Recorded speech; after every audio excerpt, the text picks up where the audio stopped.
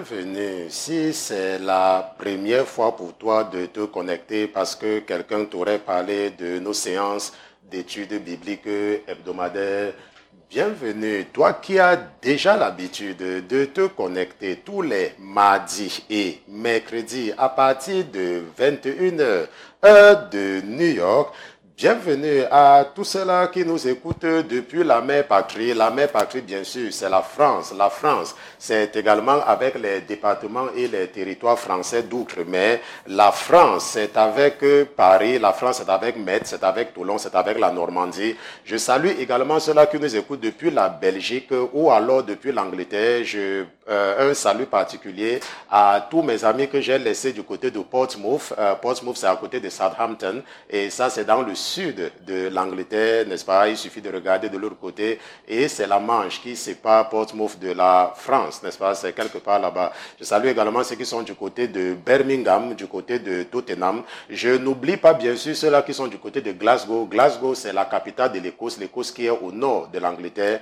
Bienvenue à tous nos frères et sœurs qui nous écoutent depuis l'Amérique latine. C'est avec le Brésil, le Paraguay, l'Uruguay. C'est avec également l'Équateur. Je salue également tous ceux-là qui sont ici avec nous en Amérique du Nord. L'Amérique du Nord, bien sûr, ce sont les États-Unis, c'est le Canada. Le Canada avec nos frères et sœurs de l'Ontario, ceux qui sont du côté de Montréal ou du côté du Québec. Bienvenue à tous nos frères et sœurs du côté de l'Afrique du Sud. L'Afrique du Sud, bien sûr, c'est avec le Zimbabwe, c'est avec le Botswana, c'est avec la République d'Afrique du Sud, c'est avec également la Namibie et tous ces pays-là. Bienvenue à tous les pères de famille, à toutes les mères de famille qui ont pris la bonne résolution d'éduquer spirituellement leurs enfants par ces séances d'études bibliques hebdomadaires. Bienvenue ma soeur, bienvenue mon frère. Je remercie le Seigneur Jésus-Christ pour ta vie. Je remercie le Seigneur Jésus-Christ pour vos vies. Je le remercie d'avoir mis dans vos cœurs le désir de la spiritualité. La parole de Dieu nous enseigne dans l'évangile de Luc. Dans Luc chapitre 11, verset 49, la parole de Dieu dit, c'est pourquoi aussi la sagesse de Dieu a dit, je leur enverrai des prophètes et des messagers, et ils feront mourir les uns et persécuteront les autres. La parole de Dieu dit que Dieu va envoyer des prophètes. La parole de Dieu dit que Dieu a envoyé des prophètes. La parole de Dieu dit que Dieu a envoyé des messagers. La parole de Dieu dit que Dieu envoie des messagers. Et la parole de Dieu dit que on va faire mourir certains prophètes et certains messagers. On a déjà fait mourir certains prophètes et certains messagers. Et la parole de Dieu dit qu'on va persécuter des prophètes et des messagers et qu'on a même déjà persécuté beaucoup de prophètes et beaucoup de messagers.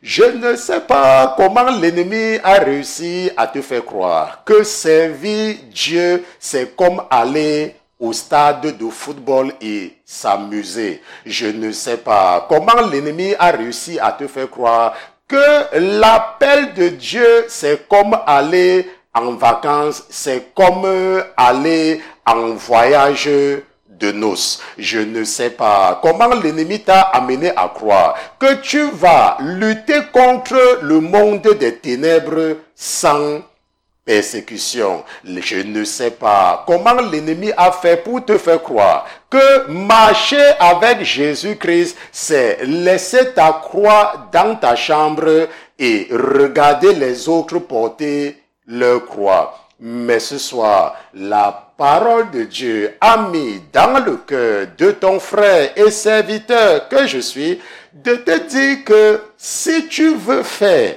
le travail de Dieu, si Dieu t'a appelé à le servir, tu seras persécuté et il y a une grande probabilité que tu sois tué à cause du travail de Dieu. C'est pour cela donc que tu ne dois plus te complaire dans l'aisance et tu dois te battre comme un vaillant soldat. Je remercie le Seigneur Jésus-Christ pour ta vie. Ce soir, nous allons continuer là où nous nous sommes arrêtés la dernière fois avant le jeûne, parce que ça fait 2 semaines que nous n'avons pas été ensemble, la semaine du jeûne et la semaine de recul pour mieux sauter. Nous allons donc continuer ce soir avec notre série d'enseignements pendant que nous méditons sur le chapitre 7 du livre du prophète Ésaïe. Et ça fait quelques semaines que nous sommes en train d'étudier le roi Achaz, le fils du roi Jotam et le père de Ézéchias. Donc ce soir, ça sera la 7e et peut-être la dernière partie de cette série d'enseignements sur le roi Achaz. Mais avant toute chose, avant de nous aventurer à utiliser la chair et le sang pour enseigner les princes et les princesses que vous êtes, nous allons d'abord nous assurer de la présence de notre patron dans ce studio.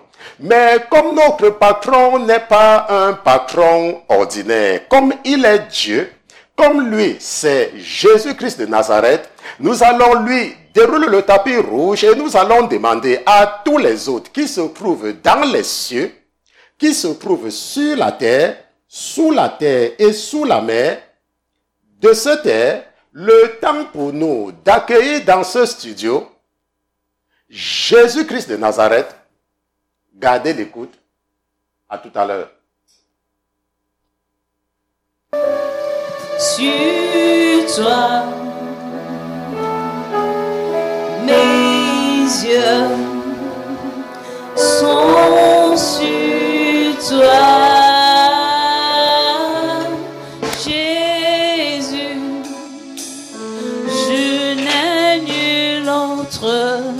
Que toi, mes yeux sont sur toi, Jésus, je n'ai nul autre que toi, mes yeux sont sur toi, mes yeux, mes yeux sont sur toi, mes yeux sont sur toi, Seigneur, je n'ai nul autre que toi, mes yeux sont sur toi, Jésus, je n'ai nul autre que toi, mes yeux sont sur toi. Mes yeux sur toi, mes yeux sont sur toi, Jésus, je n'ai nul autre que toi, mes yeux sont sur toi, Papa Yahweh, je n'ai nul autre que toi, mes yeux sont sur toi, mes yeux, Mes yeux. Donc, mes yeux sont sur lui, mes yeux sont seulement sur Jésus, Jésus qui est tout pour nous.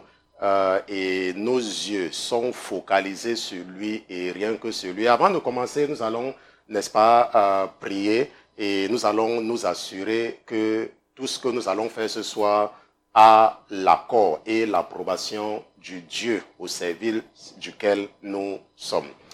Père éternel, je te dis merci pour ta présence ce soir dans ce studio. Papa, je te remercie pour l'esprit du courage et surtout pour la force que tu as déposée sur moi, que tu as appelé dans le sacerdoce. Ce soir, papa, je viens te présenter tout cela dans le cœur de qui tu as mis de m'aider à accomplir cette mission ardue, cette mission difficile. Et je sais, papa, que c'est parce que tu as déposé ce désir dans leur cœur et que tu as excité leur cœur à écouter et à contribuer à l'avancement de l'œuvre de ton royaume. Papa, nous n'avons pas la prétention d'être juste pour venir en ta présence parce que tu es saint et personne ne peut atteindre ton degré de sanctification. C'est pour cela que je te supplie, papa, de ne pas regarder à notre justice parce que nous ne sommes que des pécheurs. Et d'ailleurs, même notre justice n'est qu'un vêtement sale devant toi. Père éternel, nous te supplions d'avoir pitié de nos âmes. Nous te supplions, papa, de ne surtout pas te fatiguer de nous. Ne te décourage pas de nos péchés. Déploie tous les voies et moyens pour nous aider à nous conformer à ta volonté afin de ne pas donner l'avantage à tes ennemis de se moquer de toi. Ce soir, papa, je viens également te présenter tous ceux-là qui sont malades et qui sont à l'écoute en ce moment. Je viens te présenter tous ceux-là qui sont captifs des idées et des pensées qu'ils ont héritées lorsqu'ils étaient encore adeptes des films chinois, des films hindous, des films nigérians, de tous ces films du monde. Papa, aide-les à se détacher de ces liens et aide-les à regarder seulement à la croix et à avoir seulement les yeux focalisés sur toi. Ce soir, papa, nous te remercions pour cette opportunité que tu nous donnes une fois de plus de nous asseoir à tes pieds. C'est pour cela que je te supplie, papa, d'effacer tout ce que j'ai appris de la tradition gréco-latine et de prendre le contrôle de mon âme et de mon esprit afin d'enseigner les princes et les princesses qui sont connectés en ce moment. Nous te disons merci surtout à cause de tes bontés que tu ne cesses de renouveler tous les jours pour tes enfants que nous sommes au nom de Jésus-Christ, ton serviteur et tes enfants d'une seule voix. Nous te disons Amen, Amen, Amen, Amen. Donc, nous allons prendre une transition rapidement et nous allons nous retrouver par la suite. À tout à l'heure.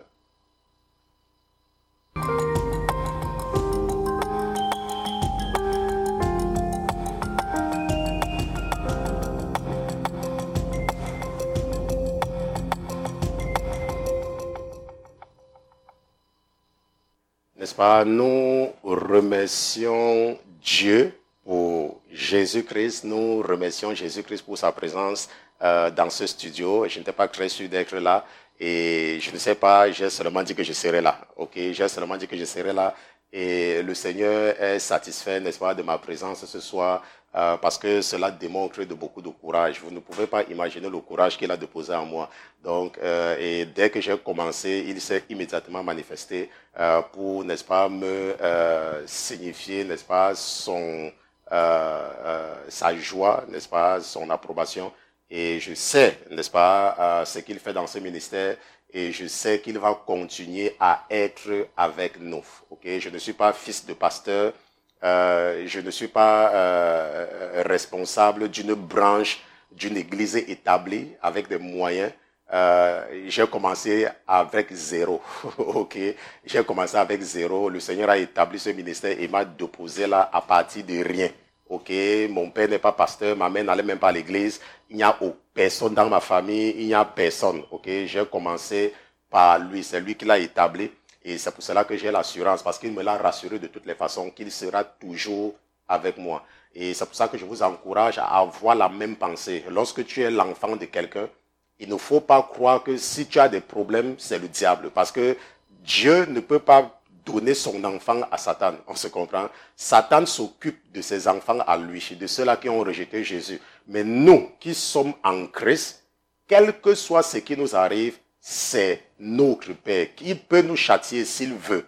Tout comme il peut nous laisser nous amuser. Vous voyez, quand un enfant naît, ou bien quand les enfants naissent, on les laisse s'amuser, ok, jusqu'à un certain âge, avant de commencer à les former. Donc, je reviens là-dessus tout le temps parce que je voudrais que vous ayez la même pensée, la pensée de Christ. Ça veut dire de comprendre, n'est-ce pas, que en tant qu'enfant de Dieu, Dieu ne va pas t'abandonner si tu demeures en sa présence. C'est pour ça que lorsque son Fils est venu sur la terre, notre Seigneur Jésus-Christ, il nous a donné cette parabole, la parabole de l'enfant prodige, n'est-ce pas? Et à aucun moment, lorsque l'enfant prodige est revenu, l'enfant prodige a seulement souffert le temps qu'il était loin de son père.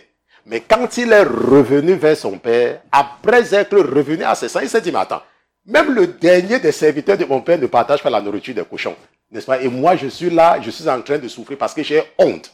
Avec Dieu, on n'a pas honte. Ça ne dépend pas de ce que tu as fait. Il ne faut jamais avoir honte.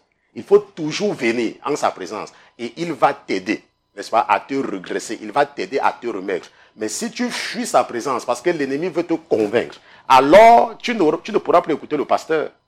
Et tu seras maintenant abandonné à toi-même. Et qu'est-ce que la Bible dit? Que le voleur ne vient que pour faire quoi? N'est-ce pas? Il ne vient que pour détruire, n'est-ce pas? Satan ne vient que pour détruire. Il ne vient que pour tuer. Il n'a rien à te donner.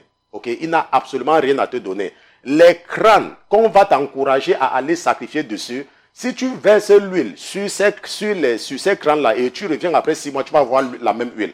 Ça ne sert à rien. Ce sont des crânes qui sont secs. Ces crânes sont muets, n'est-ce pas? Ils ne peuvent rien faire pour toi. Donc, on ne va pas te dire que ta tante est fâchée contre toi ou ton père qui est mort depuis, il était incapable de s'habiller à la morgue. C'est toi qui as acheté le cercueil pour le mettre à l'intérieur. Mais quand tu as les problèmes, c'est lui qui va t'aider. N'est-ce pas? Il ne faut pas tomber dans ce genre d'histoire. Ce sont des conneries. Ça ne sert absolument à rien. Ta mère est fâchée contre toi. Si elle pouvait faire quelque chose pour elle quand elle était décédée, elle devait porter son habit à la morgue et aller s'enterrer. Mais c'est nous, les vivants, qui nous occupons des morts quand ils ne peuvent plus rien faire. Donc, il est donc impossible pour eux de faire quelque chose pour nous. Ok? Il ne faut pas tomber dans le piège parce que tu es dans des problèmes et tu pries, tu ne vois pas encore la solution. Laisse-moi te dire, c'est seulement une question de temps. Comment est-ce que Dieu nous raconte cela? Quand tu as besoin du bac, est-ce que tu obtiens le bac du jour au lendemain? Non, tu vas à l'école. Si tu arrives au lycée, il te faut 3 ans d'études pour avoir le bac. Si tu es au collège, il te faut 4 années d'études pour avoir le BPC. On se comprend. Donc, quand tu veux quelque chose de Dieu, Dieu peut te former pendant 4 ans. Il peut te préparer pendant 3 ans. Il peut te préparer pendant 7 ans. Parce que si tu as besoin de la licence, ce que tu demandes à Dieu, c'est le défaut de la licence. Tu vas fréquenter pendant 7 ans. Il va te former tout ce temps-là. Ok, il ne faut donc pas que pendant ta formation, un sorcier ou n'importe quoi vient te dire que non, depuis là, tu vas à l'église, qu'est-ce que tu as vu? Et tu veux aller commencer à adorer les dieux muets. N'est-ce pas? Élie les a confondus au mont Carmel et il a prouvé que ces dieux ne peuvent même pas répondre. Mais nous avons un Dieu qui répond parce qu'il est vivant. Amen. Donc c'est très important de comprendre. Nous allons continuer ce soir avec notre série d'enseignements sur le roi Achaz. Je voudrais vraiment terminer ce soir. Et pour ceux qui sont avec nous depuis le début, vous savez que nous avons déjà vu beaucoup de choses. Nous avons, dans la première partie, nous nous sommes arrêtés sur les Syriens, la situation géographique de la Syrie. Nous avons compris beaucoup de choses. Nous avons également vu que Jacob, n'est-ce pas, a passé un temps en Syrie parce que c'est là-bas, n'est-ce pas, qu'il était parti. Non, nous avons vu que Rebecca, n'est-ce pas, était, n'est-ce pas, de la Syrie. Là, on est parti chercher la femme de Isaac. Nous avons également vu que Jacob a fait un tour par là pour aller prendre ses femmes. Et nous avons, n'est-ce pas, nous avons vu que les Syriens sont les Araméens, n'est-ce pas, en fait. Une partie des Syriens, pas tous. Et nous avons également étudié le roi Péka, le fils de Rémalia. Nous avons vu ce qu'il a fait. Et nous avons également passé le temps sur le père de Achaz, le roi Jotam, et sur son fils, le roi Ézéchias.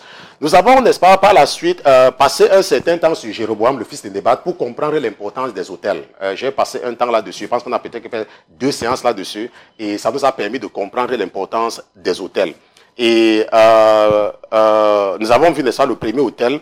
Et depuis un certain temps, donc, nous sommes donc en train d'étudier véritablement le roi Achaz. Et avant de rentrer dans le cas du roi Achaz, nous avons passé un temps, n'est-ce pas, sur la liste des méchants et des bons rois, n'est-ce pas, qui ont dirigé Israël et Juda. Parce que nous savons qu'au temps de David, jusqu'à même au temps de Salomon, et pendant une partie du règne de Roboam, le fils de Salomon, c'était un seul royaume. C'était un seul royaume. Mais à cause des péchés de Salomon, Dieu va diviser, n'est-ce pas, le royaume. Et nous avons donc passé un temps là-dessus. Nous avons vu qu'il y a eu certains bons rois en Juda, mais il n'y a aucun bon roi en Israël parce que tous les rois d'Israël ont suivi les pas de Jéroboam, le fils de Nébat. Et nous avons passé le temps là-dessus. Je ne vais pas m'attarder là-dessus. Et la dernière fois, j'ai surtout insisté sur le fait de demeurer en la présence de l'Éternel. Ça veut dire que, quel que soit ce que tu as fait, Dieu peut te punir. Ok, Dieu peut te punir et quand il va te punir, il aura encore compassion de toi. Ça, c'est tout l'avantage. N'est-ce pas? Si Dieu te punit, il aura compassion de toi. Tu vois? Alors que si le diable te punit, il veut seulement te détruire. Alors que si Dieu te punit, et nous avons vu comment Dieu a armé les Syriens et les enfants d'Israël à venir humilier, n'est-ce pas, Achaz, parce qu'ils s'étaient détournés de Dieu. Mais qu'est-ce qui s'est passé quand on a pris les prisonniers de Juda, n'est-ce pas? Dieu a envoyé le prophète Odette aller leur dire que parce que je vous ai autorisé à les punir, vous avez exagéré. Et ça, c'est le Dieu que nous servons. Faisons un peu un tour dans la chronique des rois, 1 Chronique chapitre 21, pour regarder le cas de David. Ok, 1 Chronique chapitre 21, allons un peu là-bas. Nous allons regarder quelque chose là-bas rapidement avant de continuer sur ce que nous avons à faire ce soir. Bon, c'est la même chose, nous sommes en train de faire ça ce soir. 1 Chronique chapitre 21, allons un peu au verset 1, n'est-ce pas? Verset 1. Et nous allons lire quelque chose. Je vais partager mon écran avec vous. Ok. La Bible dit que, Satan s'éleva contre Israël et incita David à faire le dénombrement d'Israël.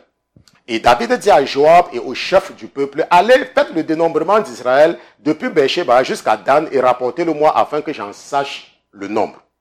Mais Joab répondit, que l'Éternel veuille augmenter son peuple 100 fois autant qu'il est.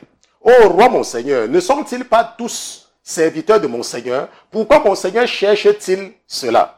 Et pourquoi Israël en serait-il coupable? Je vais m'arrêter ici un peu pour expliquer ce qui se passe. David réussissait dans tout ce qu'il faisait. Il gagnait toutes les guerres. Il prospérait. Et à un moment donné, il a cru que ça dépendait de la force de son armée. C'est pour ça qu'il voulait savoir combien. Il voulait qu'on ressent parce qu'il croyait que son armée était nombreuse. On se comprend? Alors que c'est Dieu qui opérait. Ce n'est pas qu'il avait une armée nombreuse, mais c'est Dieu. Et c'est pour ça qu'il y a beaucoup de personnes exactement qui se comportent comme ça. Parfois, tu peux être dans le business. Tu fais les affaires, peut-être tu travailles, les choses marchent dans ta vie, n'est-ce pas? Peut-être que ton mari t'aime, il te fait des cadeaux, ta femme est obéissante, et tu te dis que c'est parce que tu fais quelque chose d'extraordinaire. Non, c'est l'Esprit de Dieu qui est en opération. Et c'est ça qui va énerver, c'est ça qui va mettre Dieu en colère. Ok? Maintenant, nous continuons avec mon ordinateur. Et le verset 4 dit que cependant la parole du roi prévalut sur Joab, parce que Joab c'était le général, le chef de son armée, et il ne pouvait pas, c'est le roi a parlé, le roi a parlé. Et Joab partit et parcourut tout Israël, puis il revint à Jérusalem. Et Joab donna à David le rôle du dénombrement du peuple, et il se trouva de tout Israël 1100 000 hommes tirant l'épée, et de Juda 470 000 hommes tirant l'épée. Et il ne recensa point parmi eux Lévi et Benjamin, car l'ordre du roi était une abomination pour Joab. Maintenant, il faut comprendre que Joab et son frère Abishai, n'est-ce pas, et Azaël qu'on va tuer, et ils vont se venger, n'est-ce pas, que Abner va tuer, étaient les fils comme les fils de la tante. Ils étaient comme les cousins de David, en fait. C'est pour ça qu'ils avaient le courage. Donc, ils avaient une relation familiale. Donc, ils pouvaient parfois s'opposer, n'est-ce pas, aux décisions du roi. Et ils étaient très forts, n'est-ce pas. Et David va les gérer seulement avec la sagesse. Ce qui fait que Joab va désobéir à beaucoup d'ordres du roi. Okay? Il va désobéir à beaucoup. Mais en tant que soldat, il va obéir. Ce qui fait que lorsque Salomon prend le pouvoir, David donne les instructions à son fils. Et c'est comme cela que le commandant de l'armée de Salomon, c'est lui qui va tuer Joab. N'est-ce pas, le commandant de son armée. Je ne vais pas m'attarder là-dessus parce que ce n'est pas ça l'objet. Hein. Je veux seulement vous donner certaines informations pour vous édifier davantage. Continuons ce que nous avons à faire. Maintenant, le verset 7 dit que quoi? Le verset 7 dit que, cette affaire déplut à Dieu. Et je vous ai expliqué pourquoi. Qui frappa Israël. Mais voilà ce qui nous intéresse. Et David dit à Dieu, j'ai commis un grand péché en faisant cela. Et maintenant, fais passer, je te prie, l'iniquité de ton serviteur, car j'ai agi très follement. Parce que David sait que ce qu'il a fait n'est pas bien. Et il est donc en train de confesser. Et il dit à Dieu, pardonne-moi. Maintenant, ce qu'il faut comprendre, et c'est très important de comprendre cela, c'est que même quand nous confessons nos péchés, la Bible dit dans 1 Jean chapitre 1 verset 9 que quoi? Que si nous confessons nos péchés, il est juste et fidèle de nous pardonner. C'est vrai, c'est ce que la Bible dit. Maintenant, mais il nous punit, pas, il ne nous donne pas à Satan. Dieu peut te punir parce que tu as confessé. Ça, c'est l'avantage, parce que tu as confessé et il te punit lui-même. Mais si tu ne confesses pas, le diable va continuer à endurcir ton cœur. Et à la fin de la journée, tu vas croire qu'il n'y a plus rien qu'on puisse faire sur toi, pour toi, et tu vas fuir la présence de Dieu. C'est pour cela que quand tu confesses, ça ne veut pas dire qu'on ne va pas te punir. Quand un enfant fait quelque chose, par exemple, papa demande que, qui a cassé le plat? Il dit que c'est moi. Est-ce que ça veut dire que chaque fois que tu casses le plat et tu reconnais que c'est toi, on va seulement te laisser? Parfois, on va te punir pour que tu retiennes la leçon de ne plus casser le plat. J'espère que cette nuance-là, il faut faire, n'est-ce pas, il faut comprendre, n'est-ce pas, un peu comment ça marche. Maintenant, il dit, et David dit à Dieu, j'ai péché. Ok, il dit, j'ai commis un grand péché. Maintenant, qu'est-ce que Dieu va faire? Dieu, alors l'Éternel parla à Gad, le voyant de David en disant, va parler à David et dis-lui, ainsi a dit l'Éternel, j'ai 3 choses à te proposer. Choisis l'une d'elles, afin que je te la fasse. Maintenant, Gad vint donc vers David et lui dit, ainsi a dit l'Éternel, accepte, voici les 3 choses, accepte, ou 3 années de famine, ou 3 mois de défaite devant tes adversaires, atteignent par l'épée de tes ennemis, ou pendant 3 jours, l'épée de l'Éternel et la peste dans le pays, et l'ange de l'Éternel exerçant la destruction dans tout le territoire d'Israël. Maintenant, nous voyons les 3 choix, n'est-ce pas? Premier choix, la famine. Deuxième choix, 3 mois de défaite. Ça veut dire que tes ennemis vont s'occuper de toi. Pendant 3 mois seulement. Tes ennemis vont s'occuper de toi pendant 3 mois. Ou alors, 3 jours, l'épée de l'Éternel sur toi et la peste et la destruction de l'ange de l'Éternel. Maintenant, il est évident que si quelqu'un regarde ceci, il va dire que David pouvait accepter 3 années de famine, n'est-ce pas? Ou alors, il pouvait dire que, ok, comme j'ai une armée, j'accepte de me battre contre mes ennemis. Non, David savait. Et David a dit, non, ce n'est pas ça. David a choisi, et c'est ça que nous regardons, David a choisi quoi? David a dit, je suis dans une grande angoisse, c'est mieux que je tombe entre les mains de l'Éternel, car ses compassions sont en très grand nombre, et que je ne tombe pas entre les mains de mes ennemis. C'est mieux, David dit que c'est mieux que je tombe encore. Même comme il est en train de dire qu'il va me détruire, c'est encore mieux que je sois détruit par lui. Vous voyez? Et c'est ça la mentalité que tu dois avoir même quand tu as péché. Quand tu pêches, ne fuis pas la présence de Dieu. Parce qu'il va te punir, c'est vrai, mais ses compassions, et c'est ce que David dit, parce que ses compassions sont en très grand nombre. Il pourra te punir pendant un temps, mais ce qui est sûr, c'est que si tu demeures en sa présence, il va se repentir du mal qu'il avait prévu te faire. Et c'est ce qui va se passer dans ce cas. Ok, si tu lis la suite, tu vas comprendre. Bon, maintenant, nous allons continuer aujourd'hui, n'est-ce pas, avec la suite. Ok, nous allons continuer avec la suite, parce que je n'ai pas envie de rester trop longtemps là-bas. Nous allons continuer avec la suite. Maintenant, ce que nous voulons voir aujourd'hui, et c'est là où nous sommes arrêtés la dernière fois, nous avons compris que Dieu est plein de compassion. C'est quoi? Il est plein de compassion. C'est pour ça que c'est mieux, même quand tu fais n'importe quoi, demeure en sa présence. Ne fuis pas la présence de Dieu. Que la honte ne te pousse pas loin. Reste. Prie. Demande à lui. Demande de te punir. Et en tant que son enfant, il va lui-même s'occuper de toi. Mais n'accepte jamais ou ne négocie jamais avec le diable.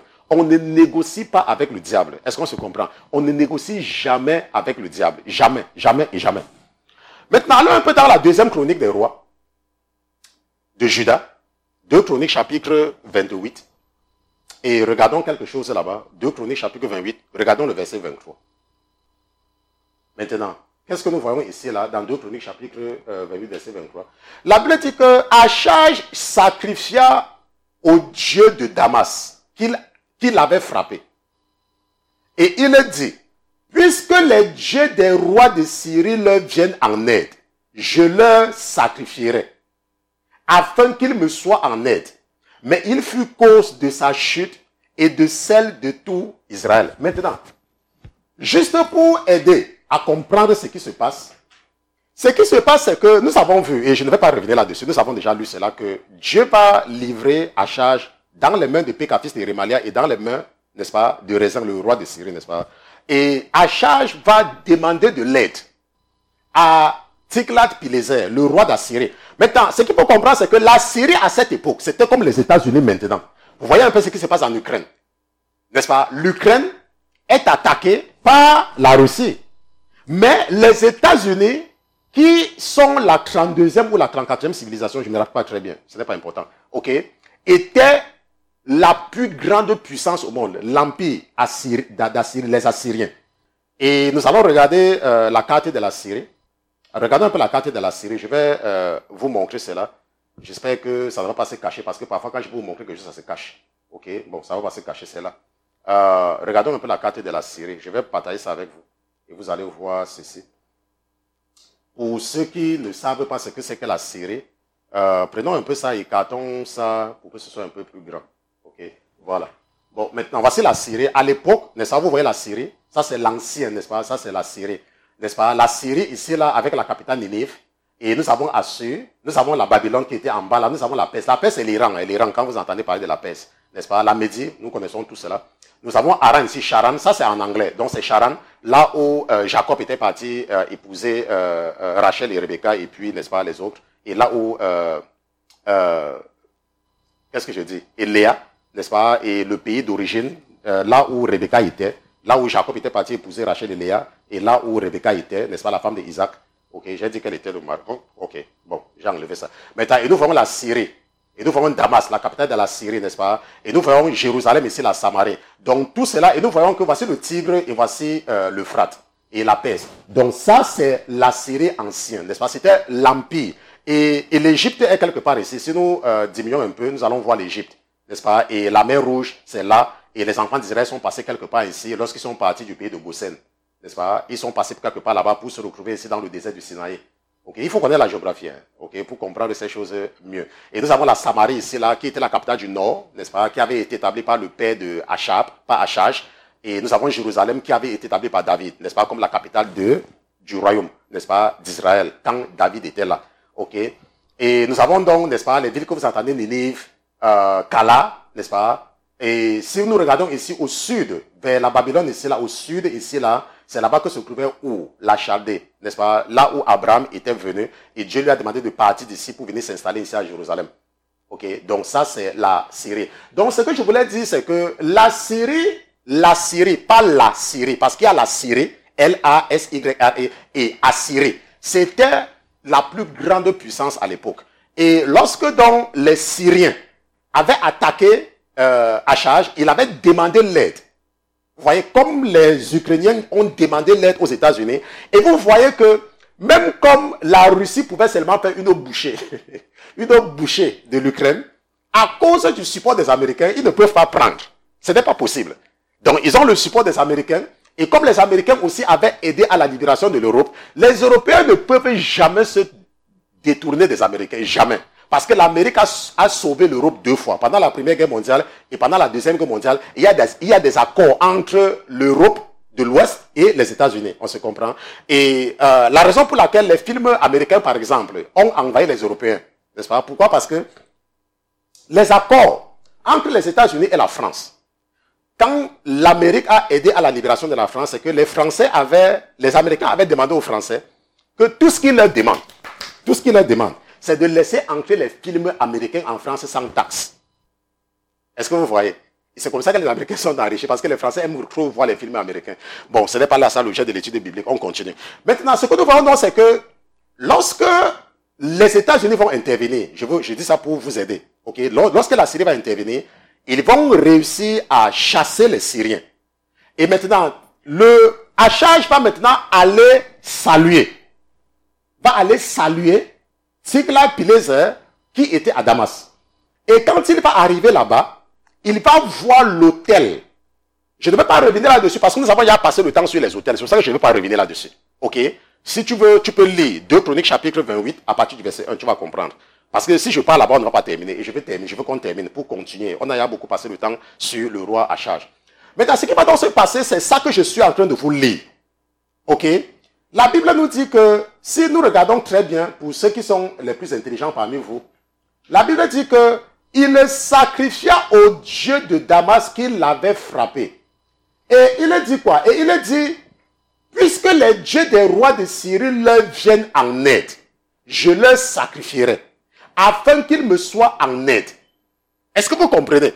Maintenant, vous voyez que le sacrifice, ce n'est pas seulement une histoire de nous. Ce n'est pas seulement une histoire des enfants d'Israël.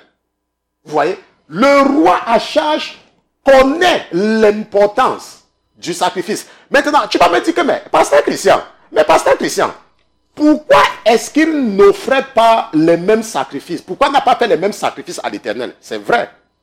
Il faut comprendre quelque chose. C'est ça que je vous ai expliqué au départ, c'est que si tu vis dans le péché et tu demandes pardon à Dieu, Dieu ne va pas parce que tu as sacrifié, oublier que tu as fait.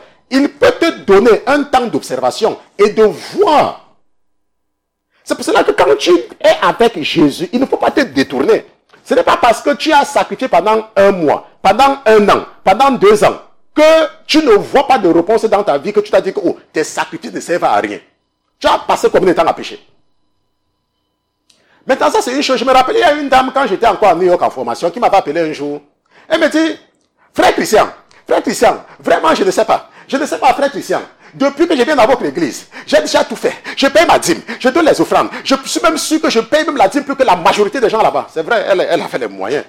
Mais depuis, je demande à Dieu de me donner un mari. Je demande à Dieu de donner un mari. Mais mes copines qui ne partent pas à l'église, elles partent en boîte. Elles ont des maris, elles ont des enfants. Moi, je suis toujours là. Je demande. D'abord, sa bouche sentait. Elle avait une mauvaise bouche. Est-ce que vous voyez? Ce n'est pas parce que tu fais des sacrifices et tu persévères dans le péché que Dieu va t'exaucer. Le sacrifice peut ralentir l'ardeur de la colère de Dieu sur toi. D'abord, qu'est-ce que le sacrifice? Alors, on peut regarder la définition du sacrifice. Parce qu'il y a les gens qui ne savent pas ce que c'est que le sacrifice. Il y a les gens qui leur donnent le tips. Le tips, on appelle ça tips. Définition, étude biblique, sacrifice. Je vais partager mon écran avec vous pour que vous compreniez ce que c'est que le sacrifice. Okay? Maintenant, c'est quoi un sacrifice? Par définition, c'est une action sacrée par laquelle une personne, une communauté offre à une divinité. Rappelez-vous, on ne dit pas à l'éternel, on dit à une divinité. Selon un certain rite. Et pour cela concilier une victime mise à mort, réellement ou symboliquement, ou des objets qu'elle abandonne ou brûle sur un autel. On se comprend? Maintenant, un sacrifice, c'est quoi? Sacrifice dans lequel on immole une personne, parce qu'il y a les sacrifices humains. En Afrique, il y a ce qu'on appelle les sectes traditionnelles. N'est-ce pas? Les sectes traditionnelles. Dans un certain pays en Afrique centrale, on appelle ça le Famla, par exemple. Le Famla, F-A-M-L-A. Le Famla, n'est-ce pas? Je pense qu'au Bénin, n'est-ce pas, c'est le vaudou. Ce sont les sectes traditionnelles. On fait des sacrifices humains. On se comprend. Maintenant, le fait de renoncer à ses intérêts propres, voire à sa propre vie pour un idéal ou par amour de son prochain. Le fait de renoncer à un gain, de se priver pour consacrer une somme d'argent ou à un autre usage d'intérêt supérieur. Ça veut dire que tu peux faire un sacrifice en argent. Tu peux faire un sacrifice humain. Tu peux faire un sacrifice en objet. Ce sont des sacrifices. Maintenant, il faut comprendre qu'il ne faut pas faire la différence entre faire le sacrifice et donner un tips. Ça veut dire que tu ne peux pas dire que tu as peut-être $1000. Tu as $1000. Et tu viens, tu donnes à Dieu $5. Et tu dis que tu as sacrifié $5. Tu n'as rien fait. Ça là, c'est rien. C'est une perte de temps. Ça sert à rien. Je ne sais pas si on se comprend. Ça là, c'est rien. C'est une perte de temps. C'est comme si, je ne sais pas. Je ne sais même pas. Tu n'as rien fait. Quand on parle de sacrifice, c'est que c'est quelque chose, quand tu fais, ça doit te faire mal. Est-ce que tu comprends? Ça doit te faire mal. C'est ça qui est agréable à Dieu. Parce qu'il y a des gens, parfois, quand on parle de sacrifice, ils entendent sacrifice. Ils prennent peut-être le tips. Maintenant, ça dépend aussi de ce que tu attends de Dieu. Maintenant, tu peux faire un sacrifice ordinaire. Ça veut dire que tu as peut-être $1000 et tu donnes $5 à Dieu. C'est un sacrifice. Mais ce sacrifice-là C'est un sacrifice. Je peux dire que c'est par exemple, on a jeûné. Par exemple, le jeûne, et je ne sais pas ce que tu as exprimé par le jeûne. Tu veux vraiment quelque chose. Et tu dis, ok, j'ai jeûné, je vais faire un sacrifice. Et tu offres ce que tu veux. N'est-ce pas? Il n'y a pas de problème. Ce que je suis en train de dire, c'est que quand tu veux quelque chose de Dieu, quelque chose qui te tient à cœur, quelque chose que tu veux vraiment, tu dois sacrifier. Pas les bonbons. N'est-ce pas? Pas les tips. Pas les tips. Tu dois sacrifier. Tu dois être capable d'avoir 0 dans ton compte. Parce que tout le temps tu donnes, tout le temps tu sacrifies. Tu donnes. Laisse-moi te dire, tu penses ce que tu dis, il y a les gens qui font ça. Il y a les gens qui s'endettent en sacrifiant. Ça veut dire qu'ils sacrifient ce qu'ils n'ont même pas. Maintenant, il y a une chose qu'il faut comprendre parce que le diable décourage beaucoup de personnes en amenant les gens à se focaliser sur le sacrificateur. Vous voyez un peu, et non sur le sacrifice. Alors un peu dans le livre de Lévitique pour voir la sagesse de Dieu. Ok? Alors un peu dans Lévitique chapitre 1, et vous allez voir ce qui se passe en réalité avec le sacrifice. Maintenant, moi je peux comprendre. Parce que je suis un pasteur à temps plein. Et je peux vous garantir que je ne touche pas à l'argent du ministère. Même pas $1. Toutes vos offrandes et toutes vos dîmes sont entièrement consacrées au fonctionnement jusqu'à présent parce que je travaille. Et je suis un ingénieur, n'est-ce pas? Je travaille et je fais de l'argent. Maintenant, et je comprends ceci mieux parce que je suis dans cette position. Et il y a quelqu'un qui m'a dit un jour, quand j'étais encore en formation, n'est-ce pas? Un frère, il est du Nigeria, qui me disait que c'est pour ça que je parle trop. Parce que je suis financièrement indépendant. Maintenant, à cause de ça, je vais vous expliquer. Allez un peu dans Lévitique chapitre 1. Parce que je veux que nous voyons quelque chose là-bas. Lévitique chapitre 1. Lisons un peu ce chapitre. Parce que je veux vous aider à comprendre quelque chose de très important. N'est-ce pas? Parce que c'est une chose que le diable utilise beaucoup pour bloquer la bénédiction des enfants de Dieu. Ça veut dire quoi? Ça veut dire que le diable amène souvent beaucoup de gens à croire que le sacrifice qu'ils font va aller changer la vie du pasteur. Ça veut dire que c'est ton sacrifice que la femme du pasteur va utiliser pour acheter ses chaussures. Tu vois? Et tu refuses de donner à cause de cela. Tu ne vois pas le bénéfice de ton sacrifice. C'est pour cela que, regardons un peu ce que dit la parole et je voudrais que tu comprennes ceci mieux à partir d'aujourd'hui. Ok? Regardons. Or, Lévitique chapitre 1, verset. Or, l'Éternel appela Moïse et lui parla du tabernacle d'assignation en disant: parle aux enfants d'Israël et dis-leur, quand quelqu'un d'entre vous fera une offrande à l'Éternel, il fera son offrande de bétail, de gros ou de menu. Ça veut dire que pas les blagues. Le gros ou le menu. Ça veut dire que ce qui a de la valeur. Le gros ou le menu. Quand tu veux faire cela, n'est-ce pas? Si son offrande est un holocauste du gros bétail, si son offrande est un holocauste du gros bétail, il offrira un mâle sans défaut. Ça veut dire que tu ne peux pas aller voler de l'argent pour venir sacrifier à Dieu.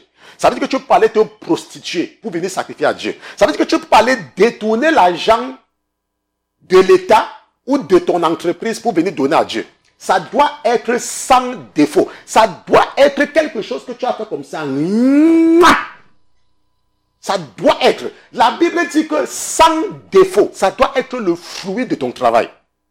Tu ne peux pas dire que parce que tu veux sacrifier à Dieu, tu vas partir coucher avec 1, 2, 3 hommes, ou alors tu vas devenir un gigolo, commencer à chercher les femmes qui travaillent pour qu'elles te donnent l'argent pour venir sacrifier à l'église. Non, ça c'est rien. Dieu ne va pas accepter ça. La Bible dit que ça doit être sans défaut. On se comprend. Maintenant, il l'offrira à l'entrée du tabernacle d'assignation devant l'Éternel pour faire quoi? Pour obtenir sa faveur. Pour obtenir la faveur. Le gros ou le menu bétail. Pour obtenir la faveur. On se comprend, la faveur. Maintenant, regardons maintenant le sacrifice que tu fais. Quand tu fais un sacrifice, regardons. Écoute, regardons maintenant attentivement ce qui se passe. Voilà le sacrifice. Quand tu apportes, voilà ce qui se passe.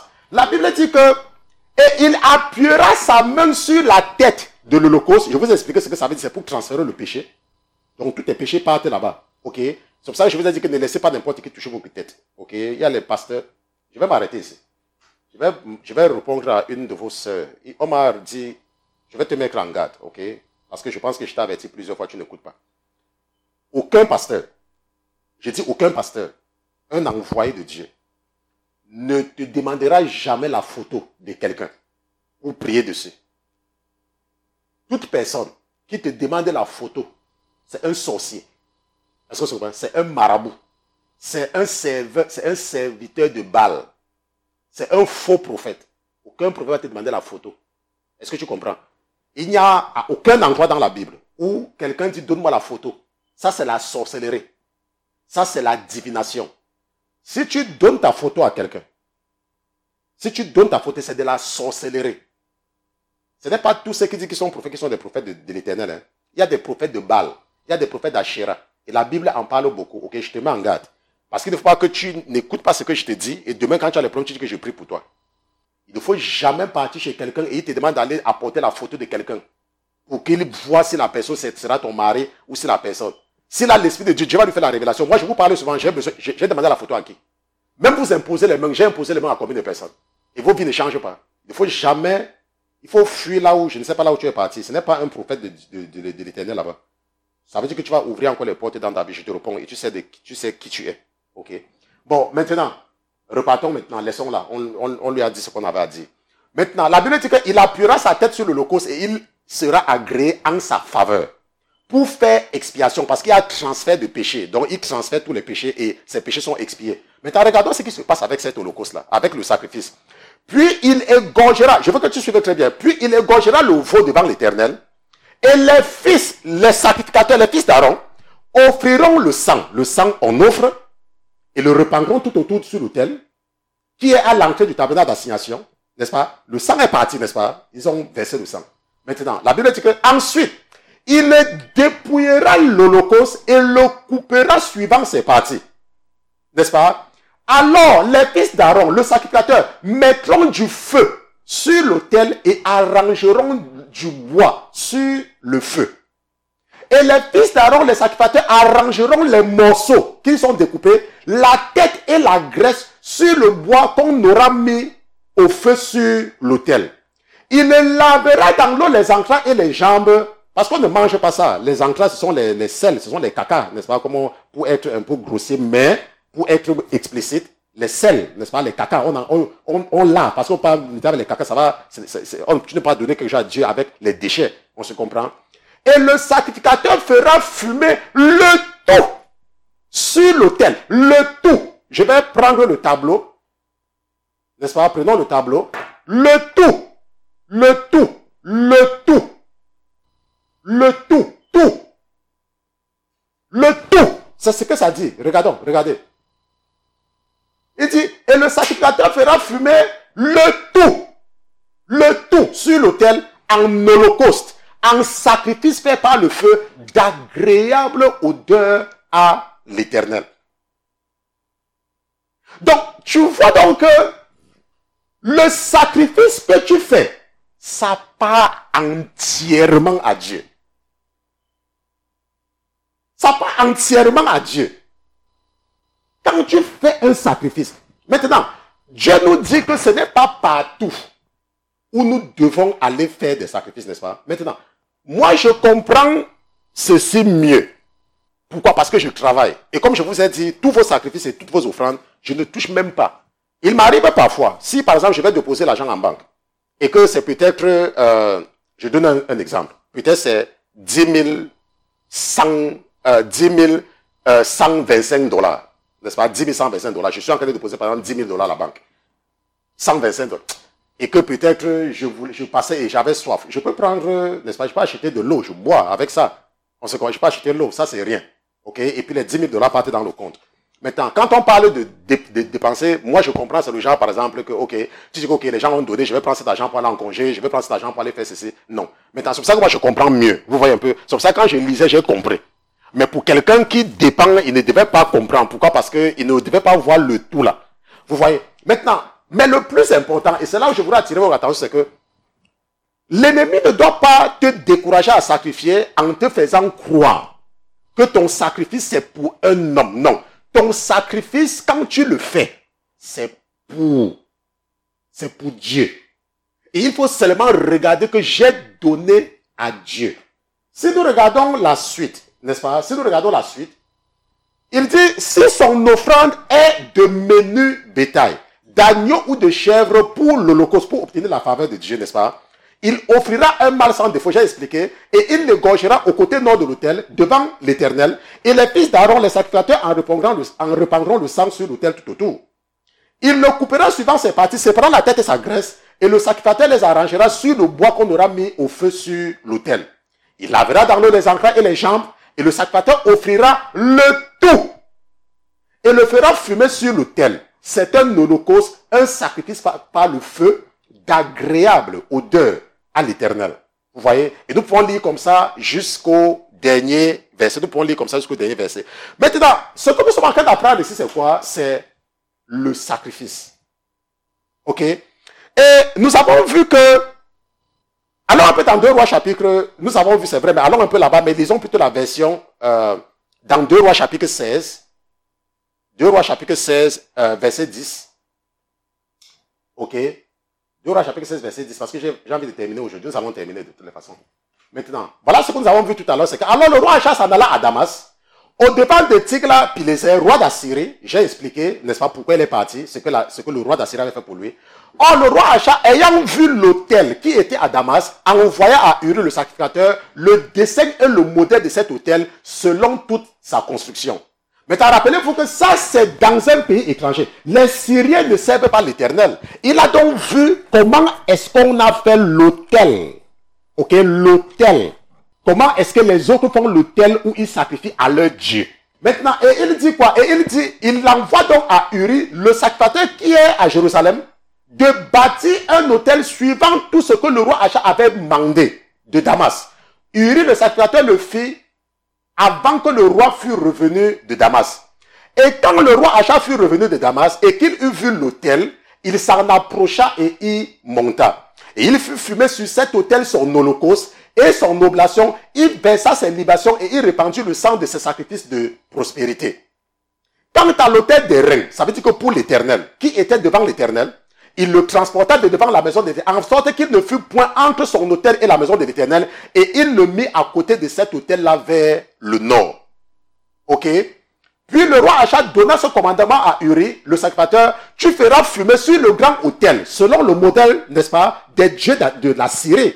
Le grand autel, l'holocauste du matin et l'oblation du soir, l'holocauste du roi et son oblation, l'holocauste de tout le peuple du pays, et leur oblation, et tu y répandras leur libation, tout le sang des holocaustes et tout le sang des sacrifices. Mais quant à l'autel des reins, ça veut dire celui de l'Éternel, ce sera à moi d'examiner cela. Maintenant, je ne vais pas lire tout, parce que si tu veux lire, tu peux aller lire toi-même, ok? Je ne suis pas là pour lire la Bible pour toi.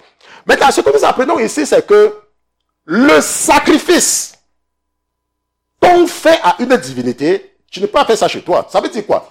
Ça veut dire que tu ne peux pas dire que tu es en train de vouloir offrir quelque chose à Dieu, et tu réunis tous les gens de ton quartier pour les donner de la nourriture. Et tu dis que tu es en train de sacrifier. On se comprend? Non. On a fait ça quand on était dans le monde. On se comprend? On a fait ça quand on était dans le monde. Tu peux prendre cette initiative d'aider les gens. C'est bien, c'est louable. Dieu va voir tes actes. Et il va, n'est-ce pas? La Bible dit que nous devons assister les gens. C'est un bon acte. Ok? Mais le sacrifice que tu fais à l'Éternel, ça doit être fait sur un autel. Tu offres ton sacrifice devant l'autel. Et l'autel se trouve dans la maison de Dieu. Et il y a le sacrificateur. Ce n'est pas toi, tu n'es pas sacrificateur. Ok? Et nous voyons donc avec le cas du roi Achaz que même les païens font des sacrifices. Même les rosicruciens font des sacrifices. C'est pour ça que vous allez voir parfois dans la rue, quand ils partent dans leurs histoires là, on les impose certains sacrifices. On dit que par exemple, tu vas aller te mettre nu au carrefour à midi. N'est-ce pas? Ou on dit que ok, tu dois donner ton premier fils. Ou alors on dit tu dois sacrifier, tu dois nous donner ton épouse. Ou tu dois nous donner ta mère. Ça sont les sacrifices humains. Et nous avons également vu le cas de Moloch. Lui, il aime seulement les bébés. Je vous ai expliqué ça la dernière fois. On ne va pas revenir là-dessus. Ok? Donc, nous comprenons donc l'importance du sacrifice. Et nous avons vu que le roi Achaz va commettre cette abomination-là. Au lieu, parce que si nous regardons l'effort que Achaz a fait, de construire un joli, quelque chose de beau pour un Dieu étranger. Il pouvait disposer son cœur de la même façon envers. C'est vrai, l'autel de Dieu était déjà là, de toutes les façons, à Jérusalem. Mais s'il avait fait le même effort, s'il s'était repenti, c'est pour cela qu'il est très important dans le cas du roi Achaz, parce que rappelons-nous que son père était un bon roi, et son fils sera un bon roi, mais lui sera un mauvais roi. Et on ne va même pas l'enterrer avec les autres rois. Ok, c'est vraiment l'enterrer à Jérusalem, mais pas avec les autres rois, à cause de toutes les abominations. Il n'est pas même parti jusqu'à enlever même l'autel, qui était devant le tabernacle d'assignation. Il va même partir enlever ça. Il va dire qu'on mette ça de côté. Et il y a des gens qui se comportent comme cela. Il y a des gens que parce que ils ont demandé quelque chose à Dieu pendant 1 mois, 2 mois, 3 mois. Et Dieu est en train de les observer, est en train de les former. Ils se détournent pour aller offrir au Dieu de Baal, pour aller commencer à fréquenter les hauts lieux. Et pour offrir les sacrifices surtout, n'est-ce pas, sous les coteaux et sur tout arbre vert. C'est ce que la Bible dit. Par exemple, si tu prends la photo, tu cherches le mari, et ça fait depuis que tu pries, et Dieu est en train d'utiliser ton pasteur pour te former, et ça fait quelques mois, un homme ne te propose rien, et tu pars maintenant dans des hauts lieux, voir des faux prophètes, pour commencer à sacrifier, on dit apporter la photo de l'homme, apporter la photo de la femme. Ça, c'est la sorcellerie. Peut-être tu es malade, ça fait quelques mois, ça fait quelques années, ça ne marche pas. Laisse-moi te dire, reste là. On se comprend? Ne te comporte pas comme Achaz. Nous avons donc passé beaucoup de temps sur le roi Achaz. Je pense que nous avons appris beaucoup, n'est-ce pas? Beaucoup du roi Achaz. Je ne sais même pas ce qu'on n'a pas appris du roi Achaz. S'il n'y a pas quelque chose qu'on a appris du roi Achaz, franchement, je ne sais vraiment pas ce que je vais faire en 7 chapitres, n'est-ce pas? Et je pense que Achaz va rester dans ta tête pendant longtemps, et nous avons vu ce qu'il a fait. Et on a dit que c'était un mauvais roi. Et nous allons nous arrêter ici pour cela. Nous allons continuer, n'est-ce pas, avec notre livre du prophèt Ésaïe, parce que ça sera peut-être le chapitre 8 ou le chapitre 9 ou le chapitre 10. Mais nous allons voir ce que le Saint-Esprit va nous inspirer, n'est-ce pas, dans la suite de l'étude biblique du livre du prophète Ésaïe. N'est-ce pas? Si c'était la première fois pour toi de nous écouter, nous sommes le ministère chrétien pour la vie de sanctification. Nous sommes basés aux États-Unis. Nous sommes basés dans l'État du New Jersey, à côté de l'État de New York. Nous sommes dans la ville de Irvington, n'est-ce pas? Nous sommes sur la 725 Grove Street, c'est à Irvington, dans le New Jersey.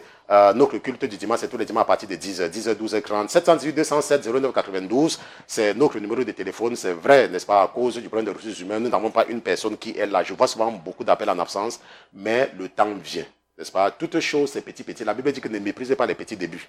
Donc, le temps vient. Ça, c'est notre numéro de téléphone. Il faut seulement garder cela. Ça va servir certainement un jour. Nous avons repris avec les prières matinales. Et je vais modifier cela, parce que c'est 6h30, n'est-ce pas, heure de Paris, 6h30 à 7h, parce que l'heure a changé du côté de Paris. Mais c'est toujours 5h30, n'est-ce pas? On met l'heure de Paris parce que tout le monde peut calculer par rapport à Paris en Afrique, n'est-ce pas? C'est 6h30 à 7h parce que ça a changé. Mais c'est toujours 5h30 à 6h heure de New York, parce que nous avions déjà changé l'heure. Parce que nous avons vu que si nous partons à 5h30 heure de Paris, ça va ramener les gens de l'Afrique de l'Ouest très loin derrière, et ça sera pratiquement au milieu de la nuit. On ne veut pas cela. Comment se connecter? Télécharger l'application gratuite Start Meeting et utiliser le code groupe, n'est-ce pas? Ça, c'est le code qu'on utilise. L'application est gratuite. Tu passes seulement sur Apple Store ou sur Google Play. Tu télécharges l'application Start Meeting comme c'est écrit là, et c'est simple. Quand tu fais joindre, ça va te demander le mot de passe et tu mets groupe, aussi simple. Et si tu es connecté, nous sommes là tous les matins, n'est-ce pas? Nous avons le frère Louis-Marie, le frère Didier, le frère Gauvin, et moi également, je dirige la prière pour ceux qui sont ici aux États-Unis. Et c'est une bénédiction tous les matins avant d'aller au travail ou à l'école. Si tu es une femme et tu veux nous joindre, n'est-ce pas? Nous avons un groupe pour les femmes chrétiennes partagent la parole sous la coordination de votre maman, la sœur Christelle. Femmes partagent la parole à la vie de sanctification.com. Écris, elle va te répondre, et tu peux également lui écrire, n'est-ce pas, différemment à sœur Christelle à la vie de sanctification.com, et elle va certainement te contacter, elle va certainement discuter avec toi pour avoir ton niveau et te mettre dans un groupe approprié. Femmes chrétiennes partagent la parole, c'est à femmes-partage-la-parole@lavidessanctification.com. Le frère Didier s'occupe de la coordination des activités des jeunes, Jeunes pour Jésus-Christ, où nous aidons les jeunes à ne pas s'égarer dans leur jeunesse. Jeunes pour Jésus-Christ à lavidessanctification.com. Écris et le frère Didier va entrer en contact avec toi. Même chose avec le groupe des jeunes filles. Jeunes filles pour Jésus-Christ, envoie-nous un email, et peut-être tu as une jeune fille déjà adolescente et tu ne veux pas qu'elle continue à suivre, n'est-ce pas, les filles du quartier qui vont certainement l'encourager dans le péché. encouragez-la à nous écrire et nous allons certainement la contacter et l'aider. Comment contacter le pasteur Christian? Un seul moyen, pasteur-christian@avidessanctification.com, pasteur-christian@avidessanctification.com. Peut-être que ce ministère t'a béni. Hein? Un ministère, c'est une entreprise, n'est-ce pas? C'est que nous sommes une entreprise spirituelle et il y a des entreprises séculaires, du monde séculaire. Nous avons besoin de moyens pour fonctionner, pour innover. Nous pouvons opérer sans rien, mais nous n'allons pas innover, nous n'allons pas réfléchir parce que nous n'avons pas les moyens. Donc, ce sont vos contributions qui nous amènent à innover. Ce sont vos contributions qui nous amènent à avoir des ordinateurs performants pour faire du bon travail. Donc, toutes les vidéos là que nous publions, nous payons des logiciels. Nous sommes abonnés pour payer tous ces logiciels-là et ça coûte beaucoup d'argent. La radio coûte de l'argent, les logiciels coûtent de l'argent et c'est ce qui vous donne toute cette qualité-là. Donc, il faut toujours soutenir l'œuvre de Dieu par tes dîmes, par une contribution unique par an. Tu peux faire n'importe, tu peux dire, oh, je veux seulement aider. Une seule fois, tu peux le faire. Tu n'es pas obligé. Quand tu grandis, tu vas comprendre avec le temps. PayPal, Western Union, MoneyGram, RIA, Cash App, contact à lavidessanctification.com, écris-nous et nous allons te dire quel est le meilleur moyen en fonction du pays où tu te trouves. Nous sommes arrivés au terme de nos chrétiens d'études bibliques de ce soir. Nous allons nous retrouver la semaine prochaine, mais notre prochain rendez-vous c'est dimanche. Et j'encourage également les femmes à jeûner tous les vendredis avec les autres femmes. Et je vous ai dit, n'est-ce pas, de ne pas adopter cette habitude de croire que vous êtes parfait par rapport aux autres. Il faut t'associer à tes sœurs. C'est très important. La communauté est très importante. Parce que dans la communauté, tu découvres tes faiblesses. Tu découvres où tu es faible. Mais si tu te mets seul dans ton coin, si tu pêches, ça sera difficile pour toi de t'identifier. C'est vrai, tu vas te joindre aux autres, on va t'offenser. C'est ça qui plaît à Dieu. Parce que la Bible dit que j'apprends qu'il y a des problèmes entre vous. Je sais. Mais s'il n'y a pas de problème, comment est-ce que je vais faire pour savoir qui est vrai, qui est faux?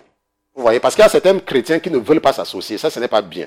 Et les femmes jeûnent tous les vendredis, n'est-ce pas? Et elles ont des débats entre les femmes tous les samedis, dans le cadre des secrets d'amour. Et j'encourage toutes les femmes, n'est-ce pas, qui me suivent. Si tu me suis, tu dois te joindre aux autres femmes. Ok? Si tu me suis, je te parle, je suis ton pasteur, tu dois te joindre aux autres femmes. Même si tu ne parles pas, joins-toi, connecte-toi et suis ce qu'elles font. Tu peux le faire pendant 1 mois, 2 mois, 3 mois. Le Saint-Esprit va t'aider à les adopter. Parce que quand un enfant vient au monde, c'est toujours difficile pour cet enfant d'être accepté ou de s'attacher à ses frères. Mais avec le temps, c'est possible. On se comprend? Il ne faut pas te mettre à côté, ce n'est pas bien. Il ne faut pas te mettre comme si tu étais... Non, ce n'est pas bien, ce n'est pas bien. Il faut t'associer. C'est ça le corps de Christ. Okay? Les gens vont t'offenser. Laisse-moi te dire, même Jésus, on l'a craché sur lui. Donc tu n'es pas différent, tu ne seras pas différent, tu ne seras pas différente. Okay? Nous allons donc nous arrêter ici, là, n'est-ce pas? Et nous allons prier, peut-être le temps de préparer la transition quand nous allons terminer pour que je ne sois pas coincé. Ok, bon, la transition est prête. Nous allons prier. Père éternel, je te dis merci d'avoir été présent ce soir dans ce studio. Papa, merci pour cette série d'enseignements longue, mais édifiante et pleine de révélations.